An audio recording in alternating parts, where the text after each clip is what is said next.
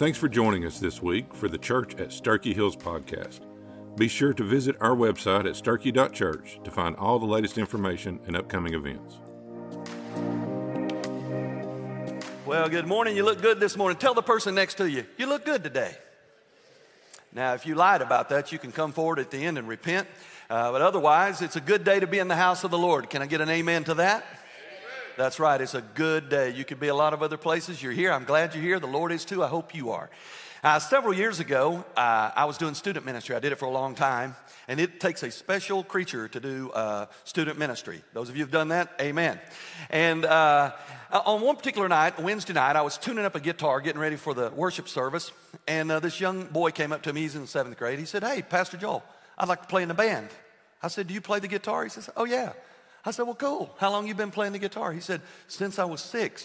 I said, "Well, that's cool." Took the guitar off. I said, "Hey, play me a G chord."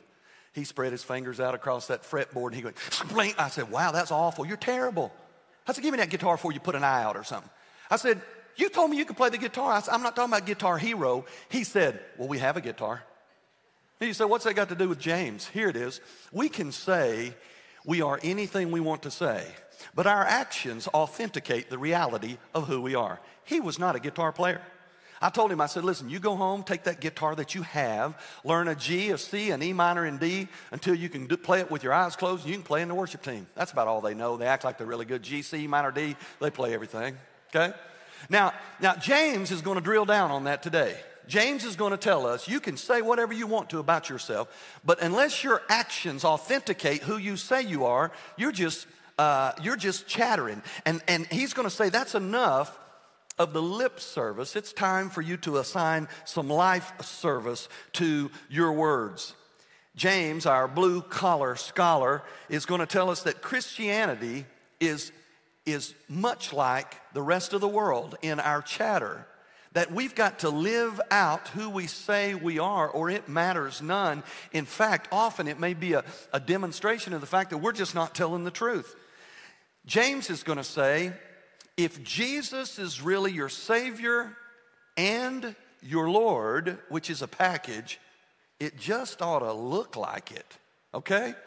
If Jesus has saved you, then he must be the master of your life. You remember James started, James 1, he says, he didn't say I'm his half-brother, I'm this. He said, I'm a bondservant. I am a slave to God and the Lord Jesus Christ. If Jesus comes into your life to save you, Jesus comes into your life to be the master of your life. And so if Jesus has saved you on the inside, it ought to look like it on the outside.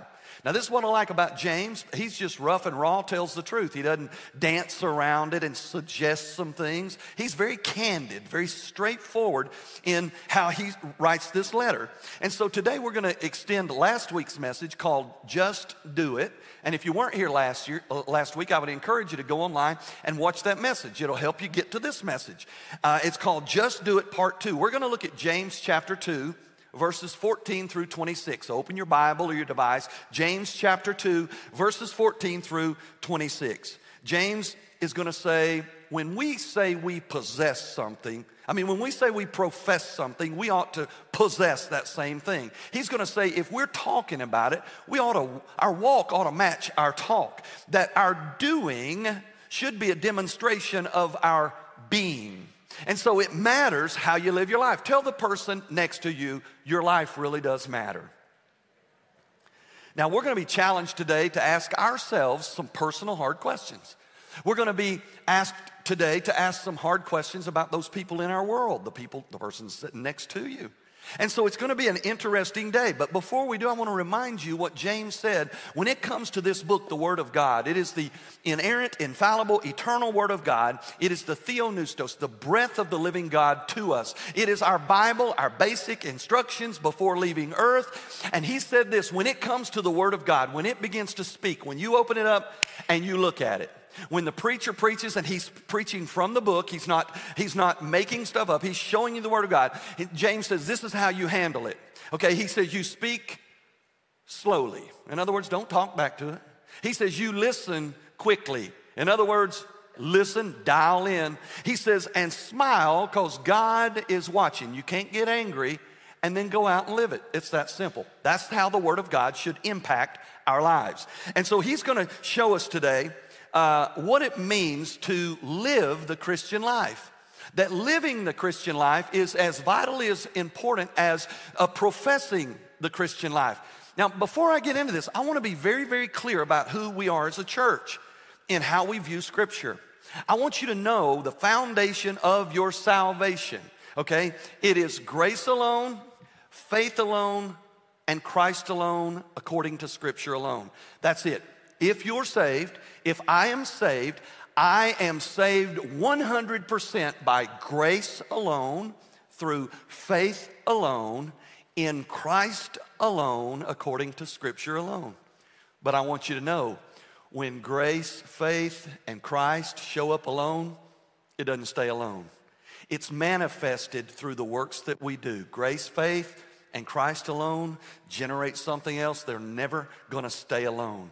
And your lifestyle, the way you live your life, should authenticate what it is you say you believed, or what you believe. So I want you to know you're not saved by works, but you're saved for work. You're not saved by serving Jesus or serving someone else. You're saved to serve Jesus and to serve someone else. Listen to what Scripture says to nail this down so we can move on. Move on forever. This will never change. Ephesians chapter 2, verses 8 through 10. For by grace you have been saved through faith. I think I just said that. And this is not of your own doing. It is the gift of God, not the result of works, so that no man may boast. For we are his workmanship, created in Christ Jesus for good works, which God prepared beforehand that we should walk in them. Grace alone, faith alone, Christ alone, never stays alone, for good works. You got it? Say, I got it. Well, hang on to it, because most of the world doesn't embrace that.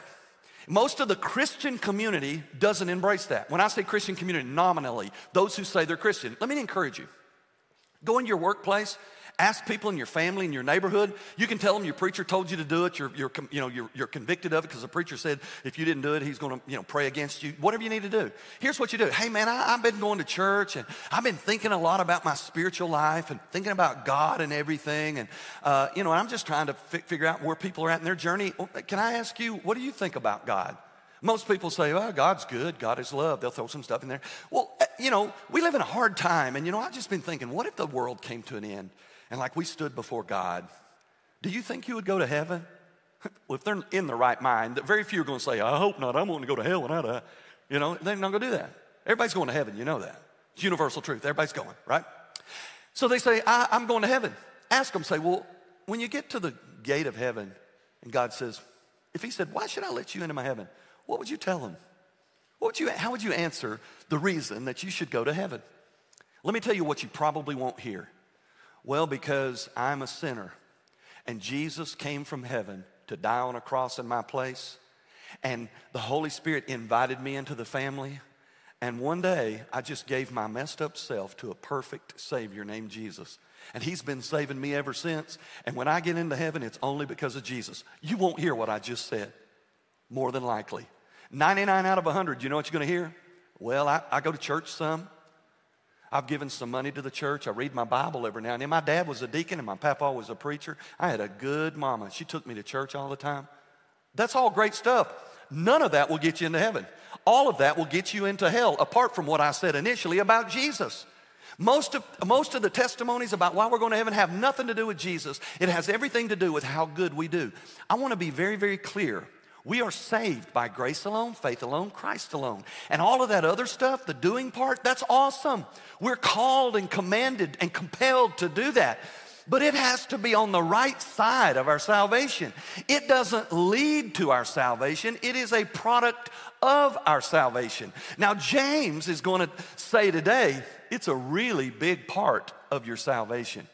Okay? It's a significant part of your salvation. So, number one, on the back of your worship guide is cheap chatter. Cheap chatter. James is going to say, listen, church, it's enough of the cheap chatter. Lip service is cheap. Life service will cost you something. So here's what he says in verse 14. He says, church, Christian, what use is it, my brothers and sisters? What use is it if someone says he has faith, but he has no works? Can that faith even save him? Now, he's saying faith words without faith works is useless. And then he asks a question. Can somebody who says they have faith, but they never show it in their life, can they even be saved? It's a deep, deep question. Now he goes on, he gives an illustration. Last week he gave the illustration of widows and orphans. Today he's going to give another illustration. He says, if a brother, in verse 15, if a brother or sister is without clothing and in need of daily food, and one of you says to them, go in peace and be warmed and be filled, yet you do not give them what is necessary for their body, what use is that? Then he says, in the same way, faith also, if it has no works, is dead, being by itself. Well, now, wait a minute, Pastor Joel. You just made this big deal out of grace alone, faith alone, and Christ alone. And I did, and that's true.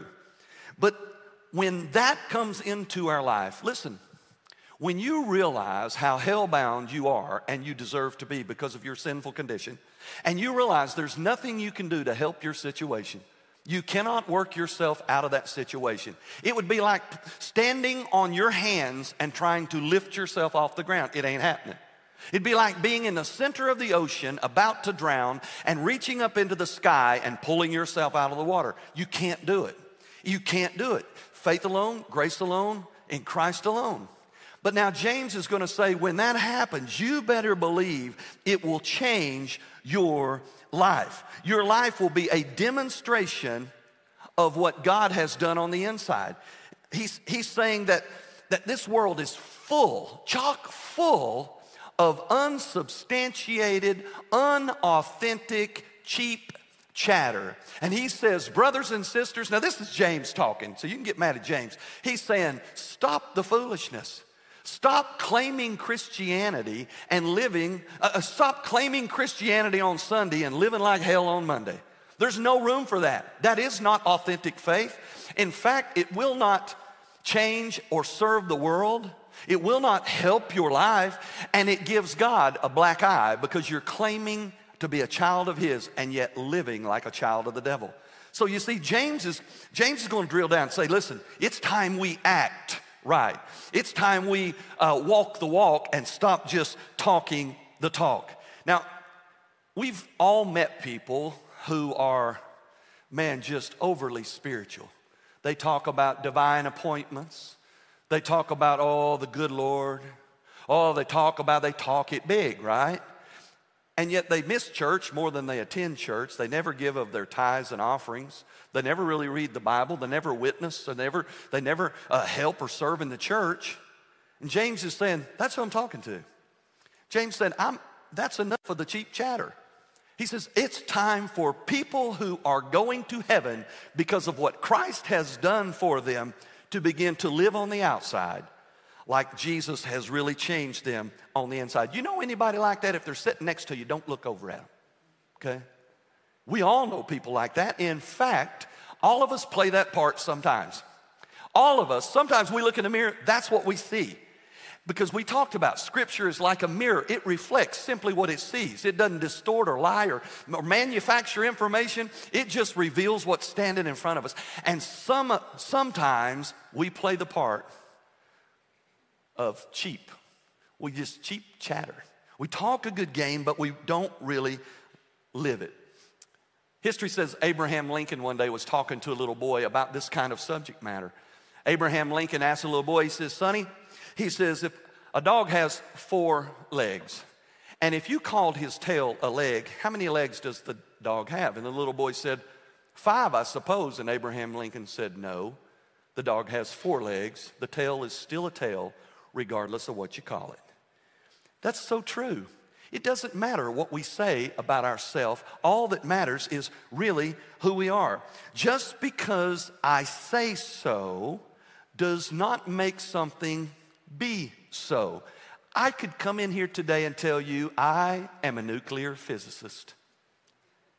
Why are you laughing? Why is that the funniest thing yet? I could tell you that I am a brain surgeon. I could tell you that I am a professional baseball player. And on top of all that, I am an absolute computer guru. But the truth is, ORNL has not contacted me to provide them nuclear services, okay?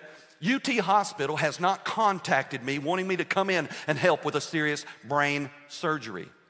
The Atlanta Braves have never contacted me to come and play ball in Atlanta. And the last thing you need is for me to even touch your computer. You see, just because I say it is so does not make it actually be so. Now, on the other hand, I am a hard worker. I am a really, really good pawpaw. I love the Lord's church. I am a preacher of the gospel, and I am the absolute best husband my wife Kendra has ever had. Now, you know what? All that's true. It's not true because I say it's so. It's true because my being and my doing authenticates my saying. Does that make sense? It's the same with our Christianity. What we say and what we do should go hand in hand. There shouldn't be a disparity or a chasm of difference between what we profess and how we live our lives. And so I want to be sure you understand, my doing does not determine my being. My doing only authenticates my being. I cannot do enough to become. I can only do as a product of already becoming. Our doing should be just a reference of who we are on the inside. And when we don't do that, it doesn't help anybody. And it hurts the cause. It hurts the kingdom. It hurts what Christ did. It hurts the message of the gospel. And so in verse 14, he asks this really hard question, a question that we should all ask and know the answer to. He says, can a faith that has no works even save a person? He's going to go to the topic of what's called soteriology, the study of salvation. Can a faith that's never manifested in our hands and feet, can it really save somebody? Now, that is a heavy question because Paul would emphatically say, yes. But James is almost suggesting that a faith without actions is not a real faith at all. So what do we do with that? Well, the answer is yes and no. The answer is a subtle yes, but a profound no. Romans chapter 4, verses 1 through 6, Paul says, what then shall we say was gained by Abraham, our forefather, according to the flesh? For if Abraham was justified by works, he has something to boast about, but not before God. For what does Scripture say? Abraham believed God, and it was counted to him as righteousness. So for Abraham, Paul's saying, man, it's his faith that was counted toward him as righteousness. And then he goes on in verse 4, now to the one who works, his wages are not counted as a gift, but as his due. And to the one who does not work, but believes in him who justifies the ungodly, his faith is counted as righteousness. Just as David also speaks of the blessing of the one to whom God counts righteousness apart from works. Paul is saying, listen, yes, you can be saved without works. James is saying, yeah, but if you are saved, it ought to work. So how do we wrestle the tension between just simple grace alone, faith alone, Christ alone, and works? How do we find that balance? It's hard. Because what we have a tendency to do, we realize, man, I was desperately in need of salvation. I am so glad that Jesus came from heaven, died brutally on a cross just for me. I'm a child of the King forever, and there ain't nothing the devil or me or nobody else can do about it. I've been radically changed on the inside. And all of a sudden we realized he died for me. I truly need to be living for him. So we start serving, right? We start doing on the outside as a picture of what happened on the inside. We read our Bible more because we're in love with God and his word. we begin to apply His Word in our life. We pray more, we share more, we help others, we serve in the church, we give of our proceeds financially. We're in the game, and all of a sudden, if we're not careful, our deeds begin to outweigh the balance between faith and works. And so it's really, really difficult to balance this thing. So there was a young man once upon a time, I shared this Wednesday at our midweek service. There was a young man, and he was in college wanting to be a lawyer. But while he was in law school, he was outside one day, and a thunderstorm came up, and a lightning bolt struck very close to him. And it scared him. He thought it killed him. And so he dropped out of school and joined a monastery because he decided he wanted to be a monk. Because, life is fragile. I almost died right there. I need to get right with God.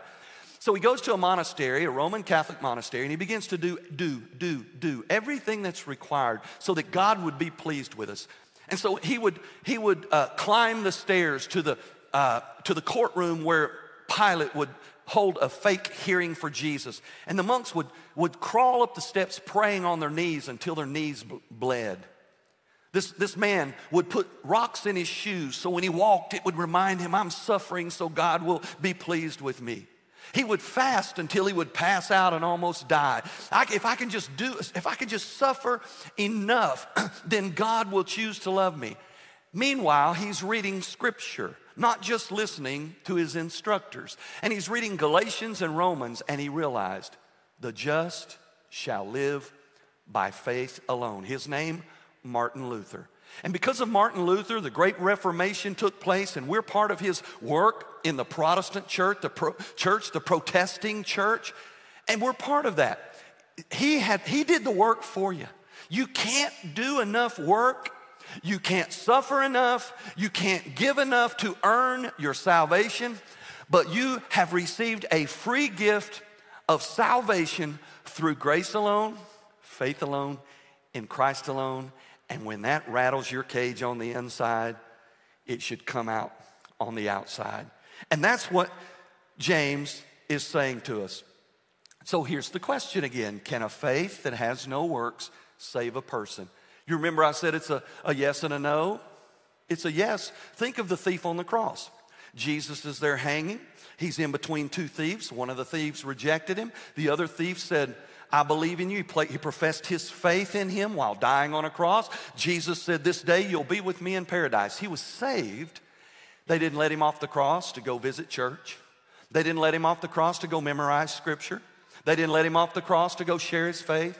They go door to door. They didn't let him off the cross to catch up on his tithe. He didn't do anything. He died there on the cross, no works, and he was saved by simply placing his faith in Jesus. So the answer is yes, you can be saved without any works. But the other answer is yes, your life, if it's saved, should be authenticated and manifested in how you live your life. Paul and James are really talking about two sides of the same coin. Paul speaks about a faith before God. James is talking about faith before our peers. Paul is describing salvation's root. James is describing salvation's fruit. Paul is talking about the heart. James is talking about our hands. Paul is talking about a provision for salvation, and James is talking about the proof of our salvation. So church, don't be guilty of cheap chatter. God knows the reality of your invisible heart's condition. And if it's right, it should come out on the outside. Point number 2 after cheap chatter is one I need you to lean into, because this is something that much of the Christian community has bought into. And it's edgy and it's scary, and all of us may have done this at some point in our life. Point number 2 is called demonic doctrine. Demonic doctrine. Listen what happens now. Verse 19. James is going to go on. He's talking about faith. He's talking about works. He's talking about salvation. He's talking about being sure that you're a child of our great God, adopted into his kingdom through Jesus, his son. And this is what he says. So you believe that God is one? He says you do well. And then he says the demons also believe and they shudder. Here's the thing. The demonic doctrine is when somebody lives their life simply placing their belief system in the reality of one God, in the reality of Jesus, his son, in the reality of the great gift that he offered on a cross, and in the reality of the amazing resurrection. They believe all of that. They've got all the facts right, but it's only in the gray matter. James says, listen, you believe that God is one, you do well. You know what he's saying? You believe in what's called monotheism, one God. You're off on the right foot. You've launched well, okay? You believe there's one God? That's great. You know who you join? Who you're partners with when you believe in one God? All Christians believe in one God. All Jews believe there's one God. All Muslims, people of the Nation of Islam, they believe in one God. And there's a few other smaller religious groups that believe in one God. But James says that's not the only company you're keeping. The demons of hell, Satan himself, believes there's one God. You see, Satan himself, who was originally Lucifer, was the anointed angel in heaven. The demons, the angels who were cast out of heaven for following Lucifer, the demons, they all believe there's one God. The angels of heaven and the angels that are here protecting us and doing battle on our behalf, they believe in one God. So you're keeping company with Jews, Christians, Muslims, angels, and demons. He says you're off to the right foot, but if you're not careful, when that other foot lands, you'll be walking in the wrong direction. And so he's saying be careful not to simply believe in one God, because there's more to the story. C.S. Lewis said this: if humans insist on believing in God, then it is the hope of hell and its occupants that our faith remains inactive. Are you ready? Satan loves it when you believe in God. He has no problem for you to believe in God. He believes in God too. He just doesn't want you to get too serious about it. He just wants you to just kind of leave it dormant in your mind and never let it penetrate and permeate out in your life. He's okay. He's okay. It's okay to believe that God is one. He is one. But don't get carried away with it. Now, the demons recognize Jesus as God because the demons were with Jesus eternally past as long as the angels were created. God the Father, God the Son, and God the Spirit are eternal. I don't know when the angels came in to play, but as long as they were in heaven, they knew God was one in three persons. Now listen what happens, how we know this. In Mark chapter 1, verse 22, it says, and they were amazed at Jesus' teaching, for Jesus was teaching them as one having authority, and not as scribes. Verse 23, just then there was a man in the synagogue with an unclean or demonic spirit. And this unclean man cried out, saying, what business do you have to do with us, Jesus of Nazareth? Have you come to destroy us? I know who you are, the Holy One of God. And Jesus rebuked him, saying, be quiet and come out of him. The demons know who Jesus is. They believe. Matthew 8:28 says, and when he came to the other side of the country of the Gadarenes, 2 demon-possessed men confronted him. And they were coming out of the tombs, and they were so extremely violent that no one could pass by that way. And they cried out, saying, what business do you have with us, Son of God? Have you come here to torment us before the time? They know who Jesus is. James says you believe in one God, you have this monotheistic view, you're doing well. But the demons believe and they shudder. Now here's the difference. He's saying if you believe that God is one, and that same one God has rescued you from the inside, he's saved your soul, you don't fear and tremble him. You live for him. You embrace what are called the fruits of the Spirit in Galatians 5:22. Love, joy, peace, patience, goodness, kindness, faithfulness, and self-control. Now, if Jesus is on the inside and that belief is moved from the gray matter down into your heart, your soul, and your being, all of a sudden you got the fruits of the Spirit. Life is good. It's more than just a monotheistic view that there's one God. It's radically changed all of your being. On the other hand, if it never goes past your mind, past your brain, you believe all the facts, but the fruits are different. The fruits become fear, anger, violence, lies, rebellion, and death. And don't get me wrong, there's multitudes of people in the world today, even in the church today, who will die and be separated from God for eternity. And they will have missed heaven by 18 inches, which is the approximate length or distance between the brain and the heart. The belief system was always contained in the mind, and it never penetrated into the heart and into the soul. And that's the sad state of the matter. And James is saying, James is warning, do not simply embrace a demonic doctrine that will give you good feelings in your brain and never radically save your soul and change your life. Number 3, we're going to call acceptable actions.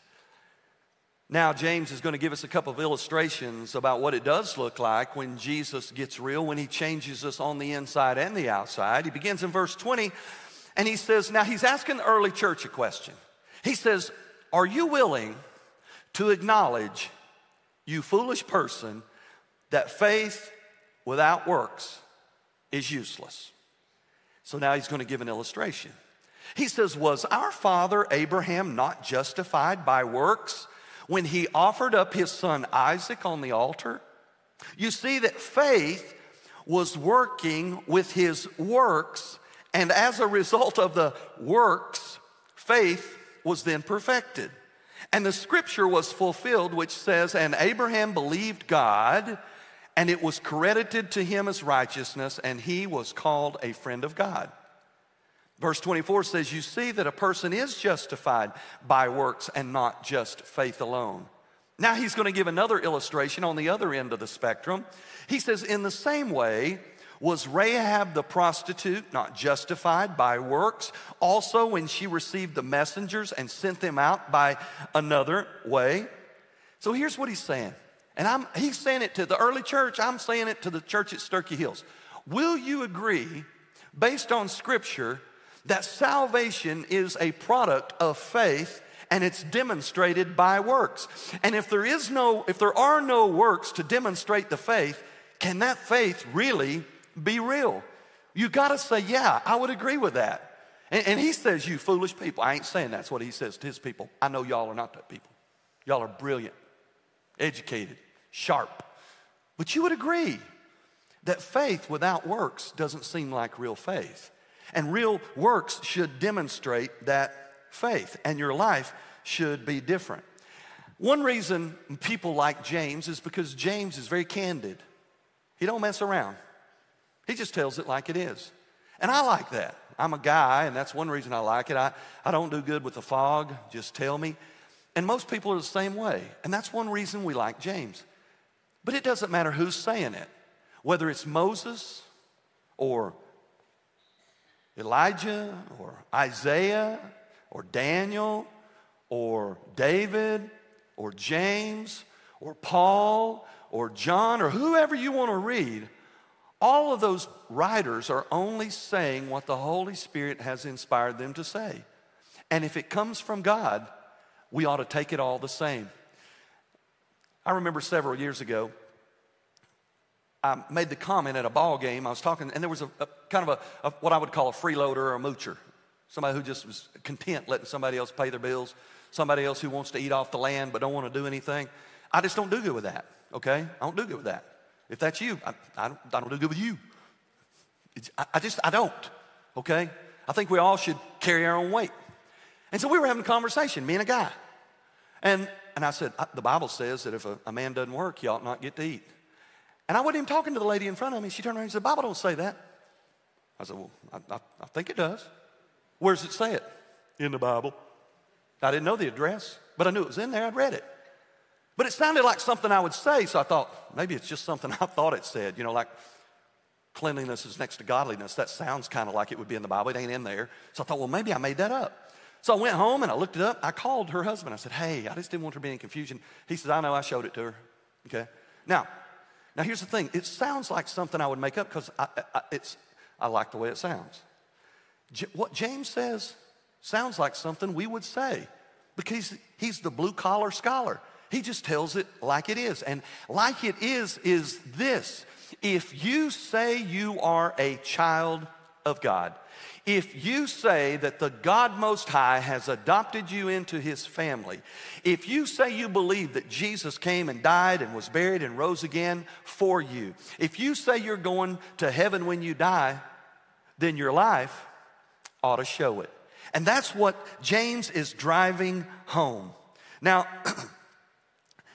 what's funny about it is he chooses these two individuals as our poster children, Abraham and Rahab.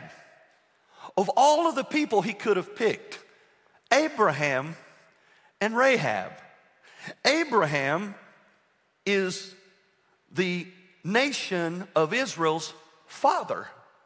Rahab is the city of Jericho's prostitute. What a chasm of difference. I mean, he reached to both ends. The father of a nation, the prostitute of a city. He says, and both of them were saved by a faith that changed the way they lived their lives. Abraham is the patriarch of the three monotheistic primary religions, Islam, Christianity, and Judaism. Rahab is the prostitute of a Canaanite people group, hated enemies of Israel, who lied to protect some spies in a land that was the center of idolatry and false worship. Why did he choose Abraham and Rahab?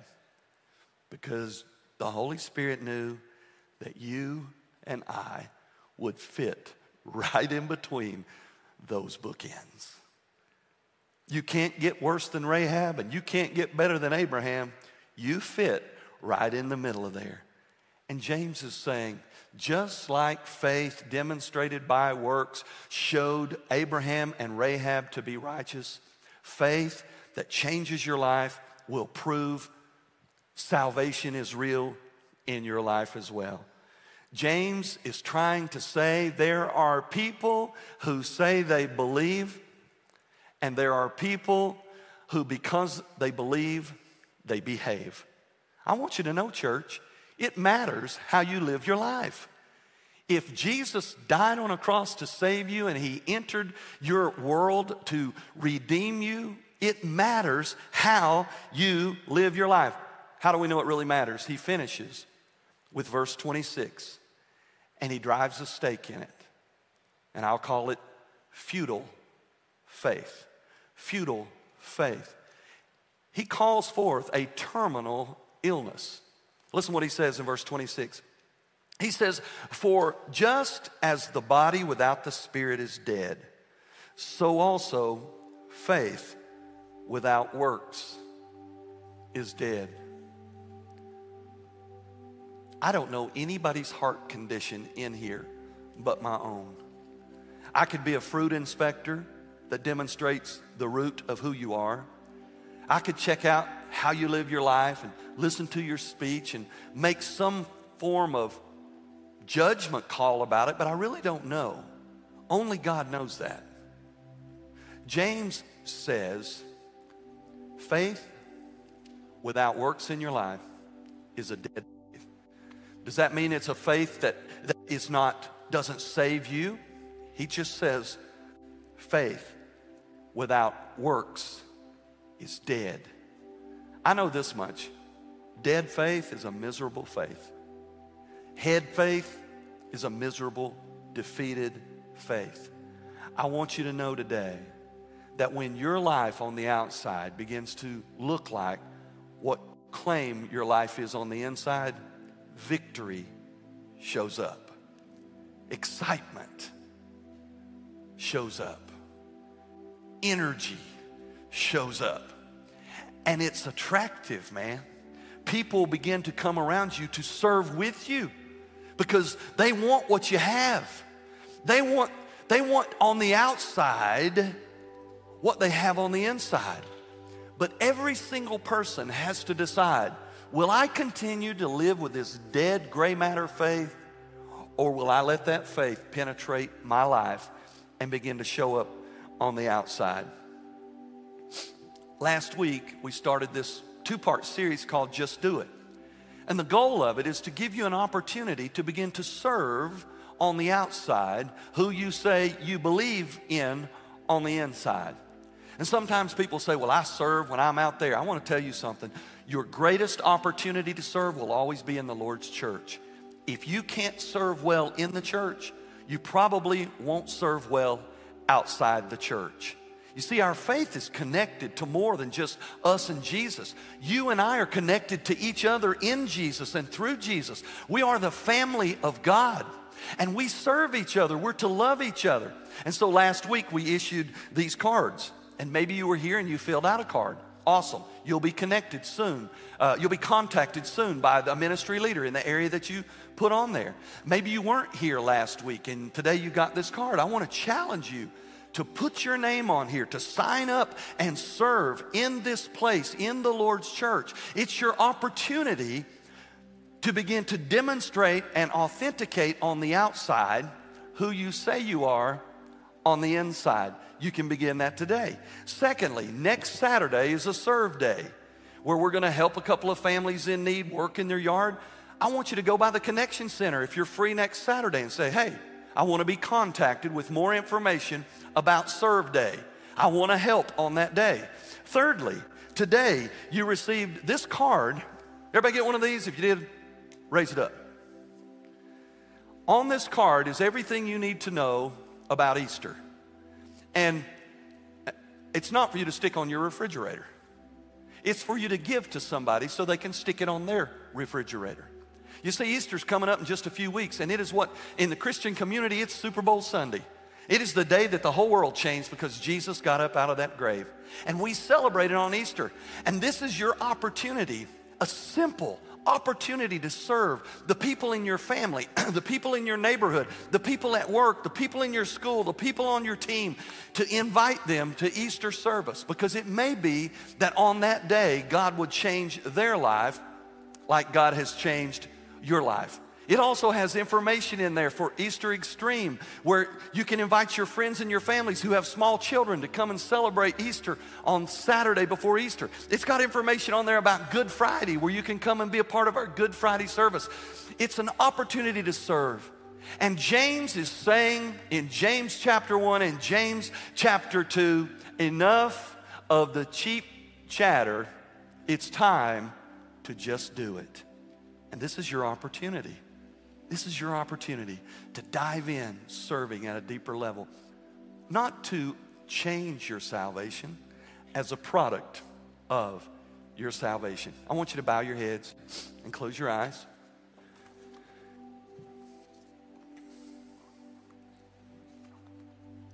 And I just want to ask you a simple question today.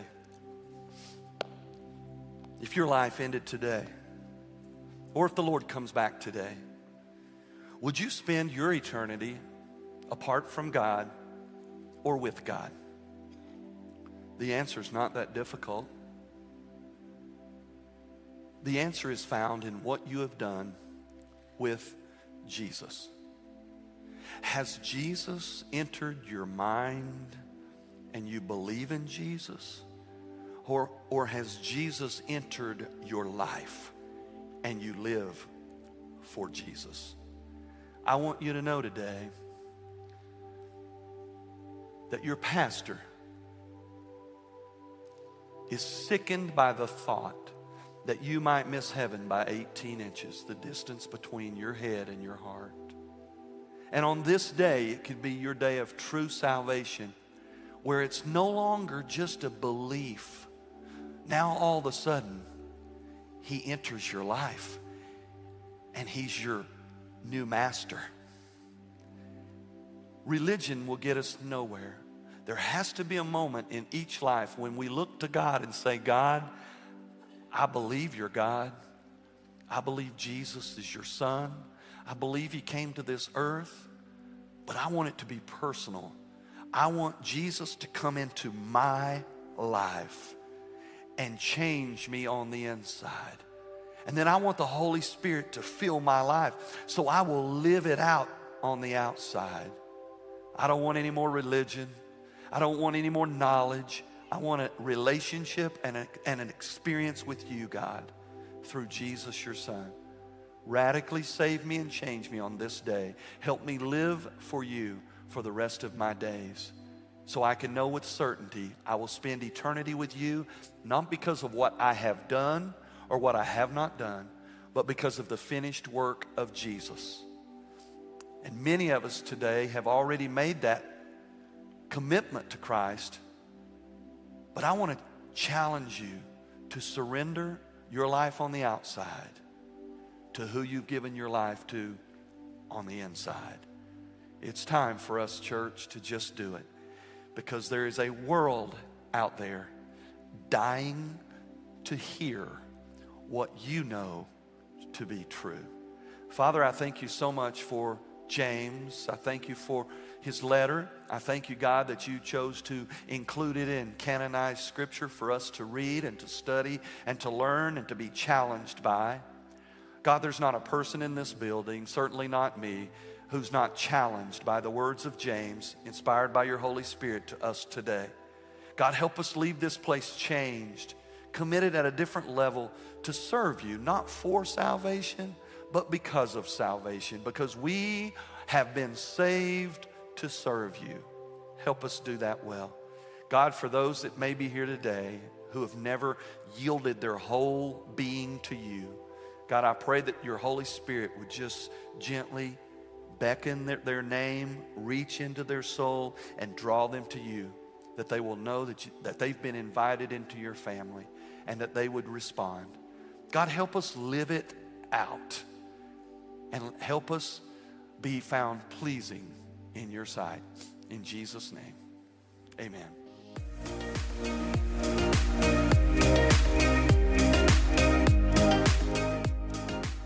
We hope that God spoke to you through this message. If you enjoyed the message, be sure to subscribe to our weekly podcast and visit our website at sterchi.church to find all the latest information and upcoming events. Be sure to join us again next week.